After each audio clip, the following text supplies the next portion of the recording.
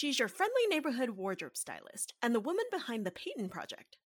Having overcome an eating disorder, she more than understands the insecurities people might have about their bodies, and therefore encourages body positivity when working with clients. Welcome my friend, Peyton Dale. Hey Peyton, how's it going? Hey Estella, thanks for having me. So we are talking about your personal experiences with recovering from an eating disorder. How old were you when that started, and do you remember what triggered it? Oh, I don't know what started it. Let's see. Let me think back a little bit. I definitely know it was middle school, high school. Probably my freshman year, like that awkward coming out of middle school, going into high school.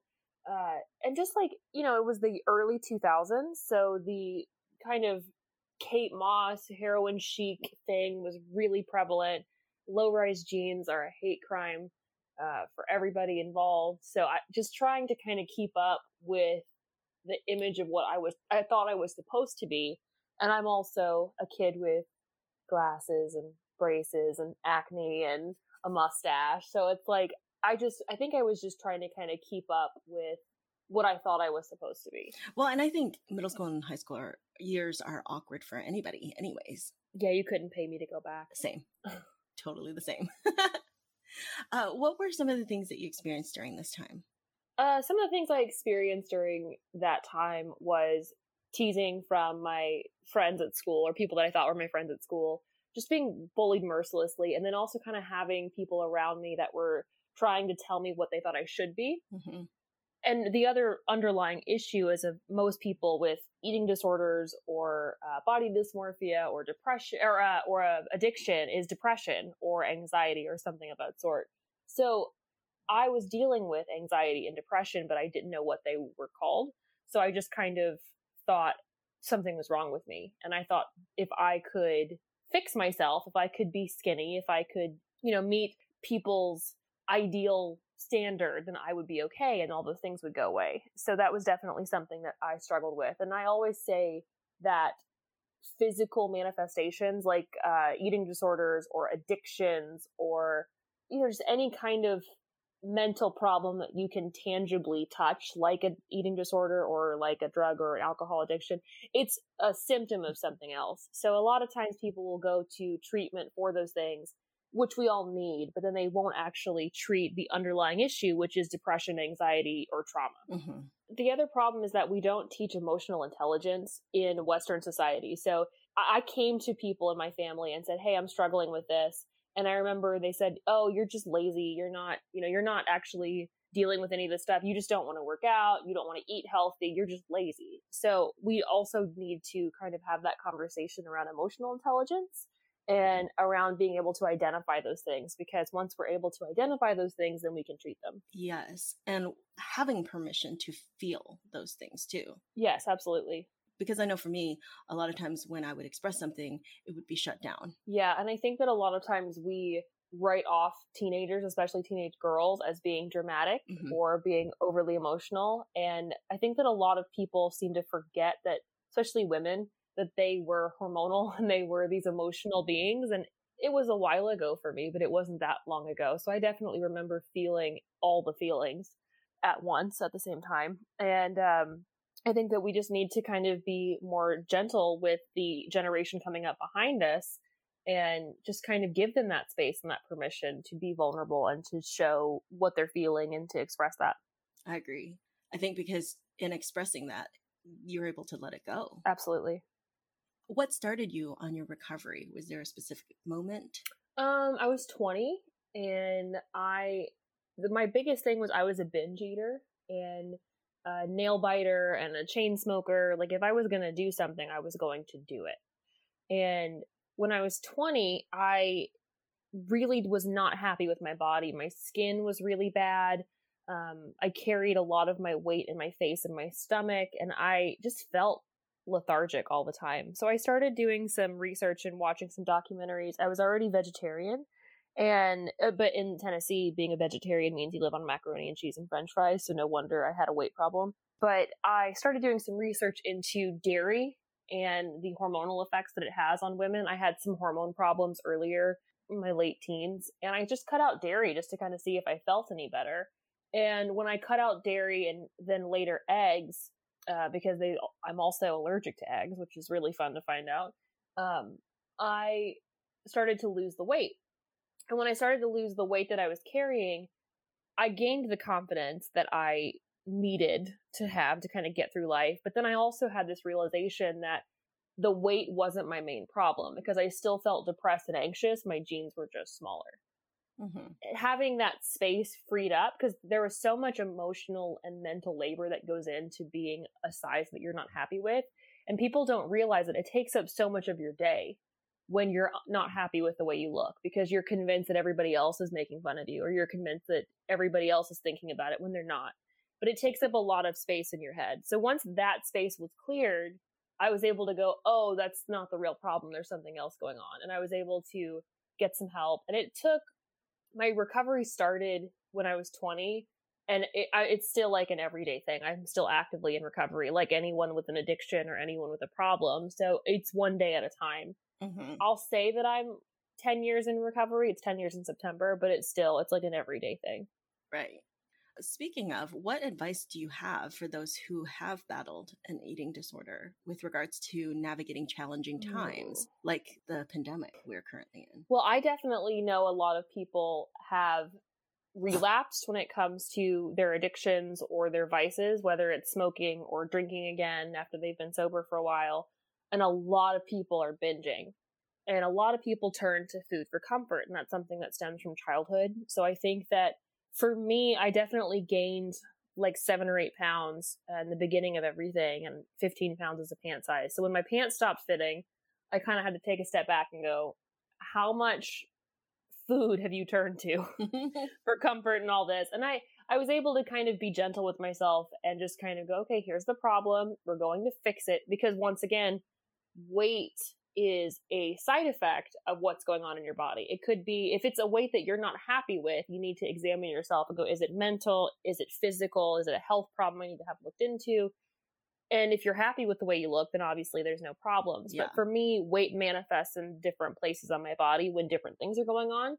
And I'm like, this is an emotional weight gain. I need to kind of take a step back and see what I'm doing. And it was really difficult for me to not fall into my old habits, like extreme restriction, exercising as punishment, so many different things, because I did all of that when I was growing up. So I did every diet pill, I did all the teas, I did the cleanse it, and then I would end up binging. So I knew those weren't going to work, and I just kind of had to be gentle with myself and do what I knew was going to be what's best for me. What would you say are some of the biggest misconceptions about having an eating disorder in general and recovering from them? That it just looks like one thing. Like it just looks like a girl that's starving herself. And what's really interesting is that there's a trend going around on TikTok that says, tell me you grew up with a disordered eating mom without telling me you did. And it's all these pictures of like 100-calorie snack packs and like MyFitnessPal and all this crazy stuff that, you know, all these moms did back in the 90s and early 2000s that scarred these kids for life. And most people in Western civilizations have disordered eating. So you can not have an eating disorder, but still have disordered eating. So whether it's you think carbs are the enemy, or whether you only eat one certain food group, or whether you like intermittent fasting is a form of disordered eating. Like there's so many, keto is a form of disordered eating. There's so many, unless you're epileptic or you need it for medical purposes, but there's so many things that have been normalized as far as disordered eating that I think a lot of people think, oh, I'm being healthy, this is great, because I'm not the girl who's 60 pounds, you know, in treatment. I think that a lot of people think that it just looks like one thing. And it's kind of like, you know, it always goes back to alcoholism. It's not just the homeless person on the street. It might be the mom who's overwhelmed dealing with postpartum and has 3 glasses of wine a night. So it looks like different things for different people. And the problem is that with food, you can't quit food. You need food to live. So you can't just give up eating like you can give up drinking or smoking or gambling or anything else. So it's one of those things too where most people struggle with food in general in this country, whether it's not eating enough, whether it's with the rise of the fitness craze that we're seeing on Instagram, it's people that are not eating enough, or they're only eating, you know, chicken and rice every single day. Like there's certain things that I've seen where people are being praised for disordered eating. And it doesn't just look like Karen Carpenter. Right. You talk more in depth about recovery in your book, Hang Up Your Hang-Ups, A Radical Guide to Healing Yourself Through Personal Style. What inspired you to write it? And where can people buy it? They can buy it on Amazon. And I started to write it when I realized as a stylist that no other stylist was talking about dressing as a form of self-care. And I also think that a big portion of my body positivity came from finally being able to figure out what worked for my body and what made me happy. Because around that freshman year of high school, I went from wearing a bunch of oversized hoodies and stuff, trying to hide my body, into what I actually wanted to wear in spite of being made fun of. And I just didn't care. And it was because I was finally able to express myself. So I knew what a healing impact clothes had on me. And I knew what a refreshing feeling it was to finally be able to show up in a way that I felt represented me accurately. And I never saw any other stylist talk about that. I saw them go, here's this $3,000 bag that you can't afford, and here's how to style it. Or, just, I think fashion is very gatekeepery, and I think that it's very exclusive, and I wanted to break down those barriers, because I think that clothes are the only form of art we're legally obligated to buy. We might as well use it to our advantage. You don't have to buy a painting, you don't have to buy a record, you don't have to buy anything, but you have to get dressed. So why wouldn't we use that to our advantage? Mm-hmm. And I hadn't seen anybody really approach it like that before. That's awesome. I love it. So summarize what you do as a stylist. So as a wardrobe stylist, my job can vary day to day.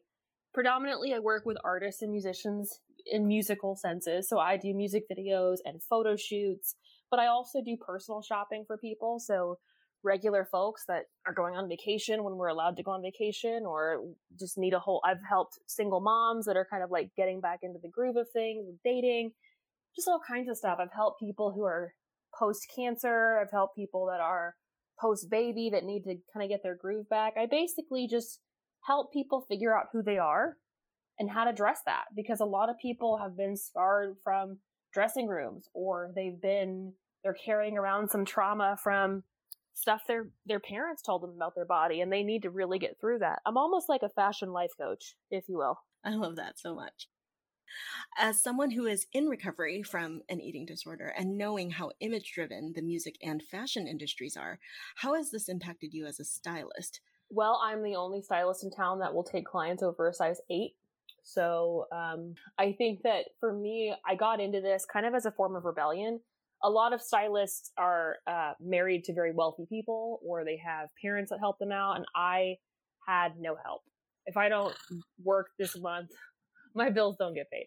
I also kind of got into it out of spite, because I, being a formerly plus size person, remembered how terrible it felt to go into dressing rooms and to have people in these positions of power when it came to what clothes I was going to be able to buy. I remembered that feeling of having these people look down on you just because your jeans were a little bigger than somebody else's. And I also remember how frustrated I was trying to find clothes that fit me. So I kind of got into it out of spite, and then out of a niche that I saw where people needed me. Like, I know where to find all these things. I want to be able to hold people's hands as they try on clothes, and I want to be able to show them that it's not their body that's wrong. It's the way society has conditioned us. Mm-hmm. You're all about body positivity. So when you're styling clients, you don't allow body shaming. What are some ways you help them from spiraling or having a meltdown in the dressing room? Well, the big thing is education, because I can show people why things aren't working on their body and why it's the clothes, not their body. The other thing is I create the space when it comes to fitting. So I will not allow anything. If someone starts talking poorly about their body, I will go, you're not allowed to talk smack about your body, my body, his body, her body, anybody, because it's just not what I allow. So I set the tone first and foremost. And the other thing is, when people go, oh, these jeans don't work on me because I'm so fat, I go, well, these jeans don't work on you for 3 reasons. Here's the cut is wrong, the fit is wrong, the color's wrong. So let's change all those things and find you something that works, as opposed to going, yeah, you are too fat for those jeans. Mm-hmm. And you also talk about there's so many different body types to fit. It's not just the hourglass figure. No, there's 13 different body types that a woman can have. Yeah. So, and all factors, it's not just where your fat's distributed, it's your bone size, it's your rib cage size, it's your hair texture. There's so many things that factor into it. Which are things that people don't think about.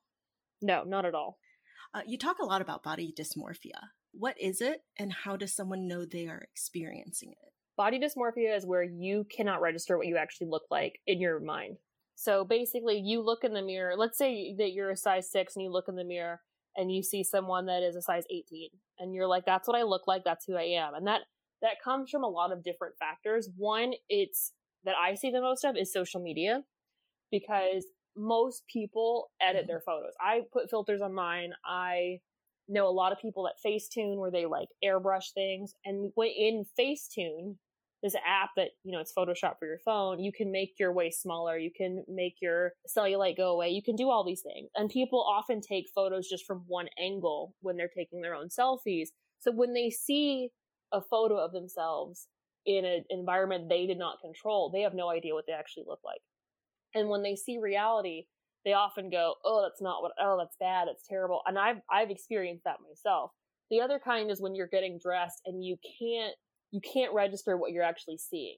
And I've seen people that were size 2s and they look in the mirror and they smack themselves on the stomach and they go, oh my God, I'm so fat, I shouldn't have eaten lunch. Because what they see is they see a slight alteration in their body, because when you eat, you bloat.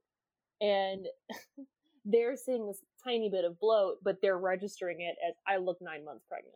And there's also the thing that we are always our worst critics. Own worst critic, for sure. Especially when it comes to the body. Oh, yeah. And the real problem is that most people they don't care. Like, they don't register your body because they're too busy looking at everybody else's body. Mm-hmm. That's such a good point.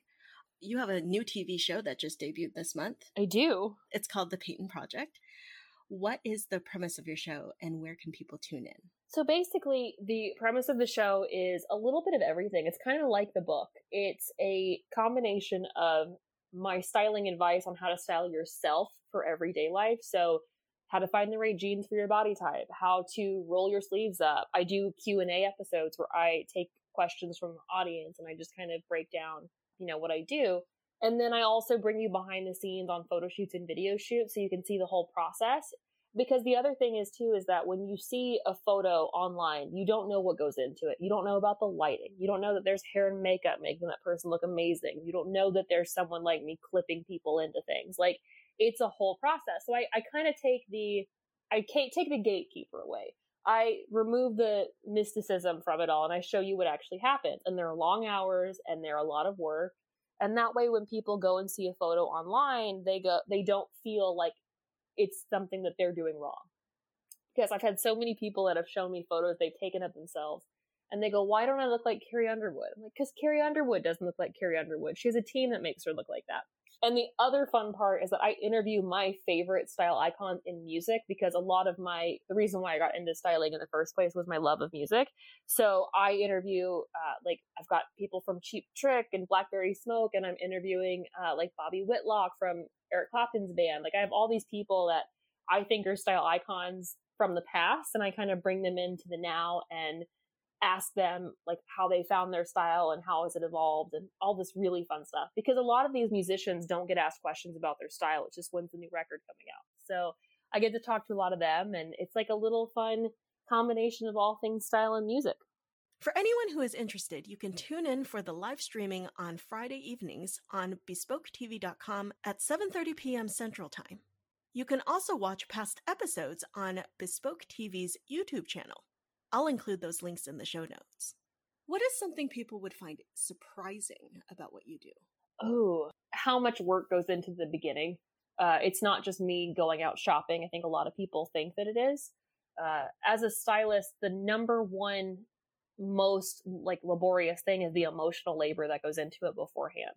So I kind of act for my photo shoots and video shoots. I act like a fashion real estate agent. And what I do is I take my client and I have to pitch them to designers and boutiques in order to get clothes for free. So I have to basically draw up a presentation of, here's my client, here's how many followers they have, here's their music. I want to borrow these clothes for their photo shoot or music video. Will you allow that? And I have to do that 18, 20 times before I find someone that'll give me 3 things.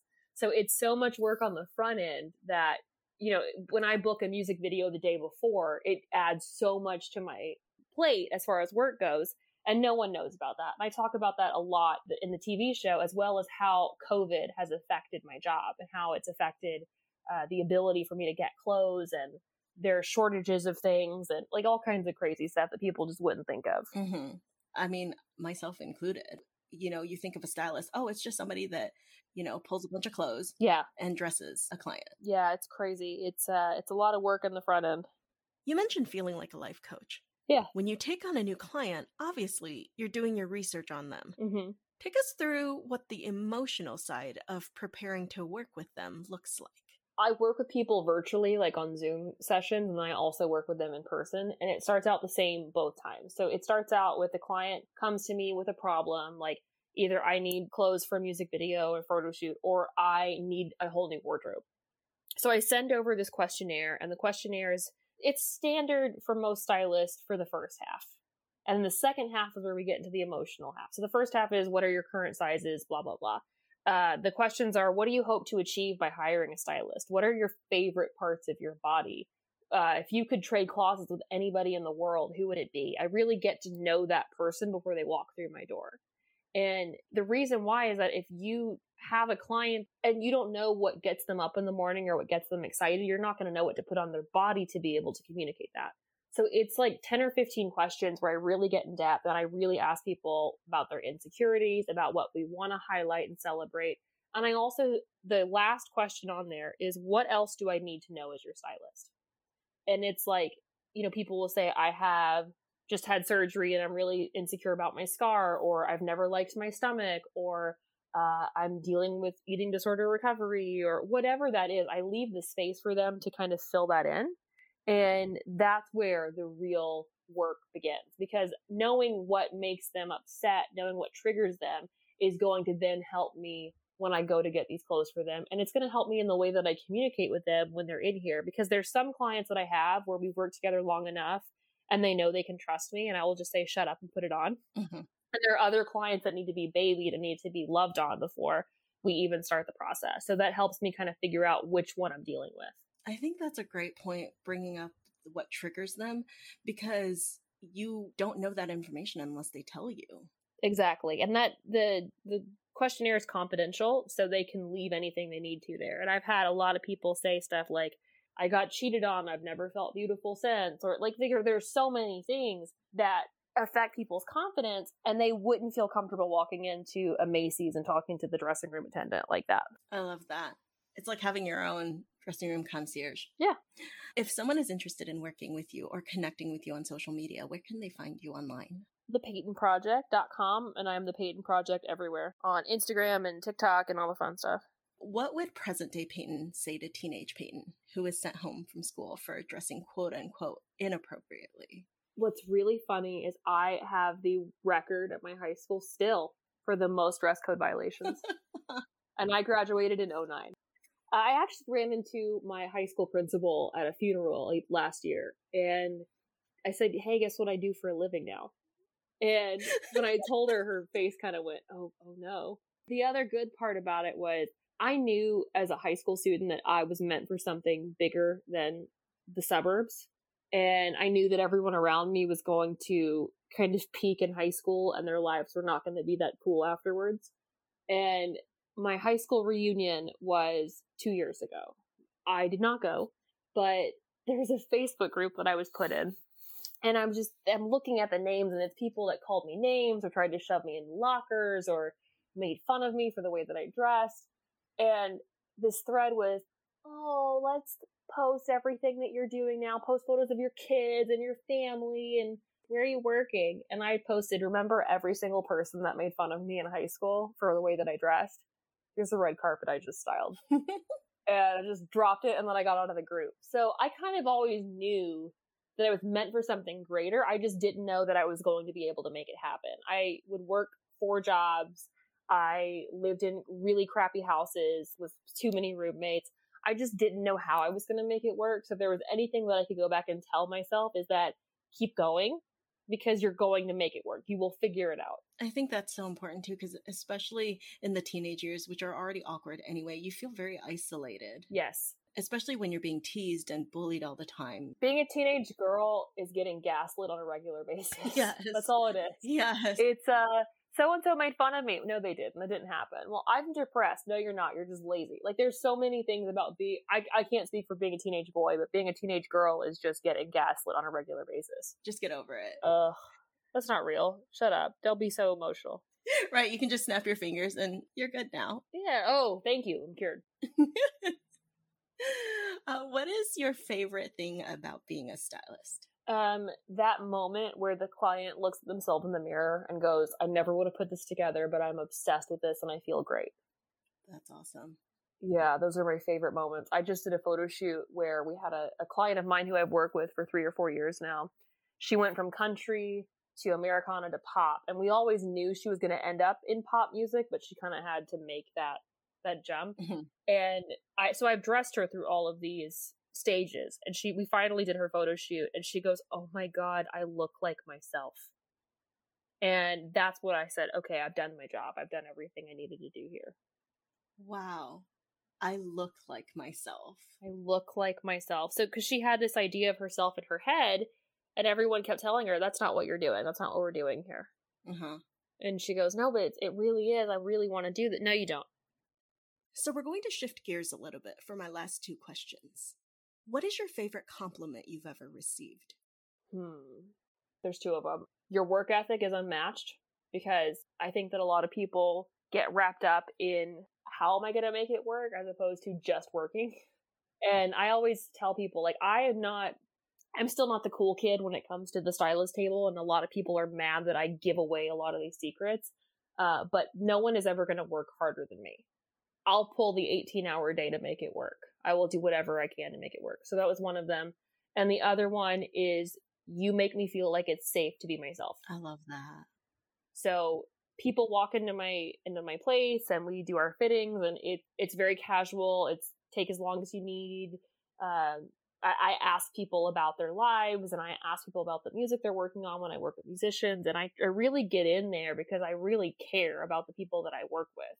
And a lot of people have said, you know, they've told me stuff and they're like, I've never told anybody that before. You make me feel so safe. You make me feel like I'm allowed to be here. And my big thing is that I want people to show up in the world as themselves and on purpose, because I think that a lot of times we don't show up as the way that we want to, and we kind of dim that light, and our lives are so short. Why would we want to spend that being anybody other than who we are? It's just years of deprogramming that we have to go through in order to get there. What is a compliment you can give yourself? No one's going to work harder than me. It's my favorite. Other people might have agents, they might have rich parents, they might have an investment banker husband, but no one is going to work harder than me. That's awesome. Well, I always love catching up with you. Thank you so much for joining me on my podcast. Of course. Thanks for having me. Love to the puppies. Thanks. Bye. Bye. Thank you for listening. I would love to know what your favorite part of this episode was. Tag me at Finding Strength of Heart on Instagram or Facebook. Or you can email me at findingstrengthofheart@gmail.com. Until next time, take good care of you, and we'll chat soon.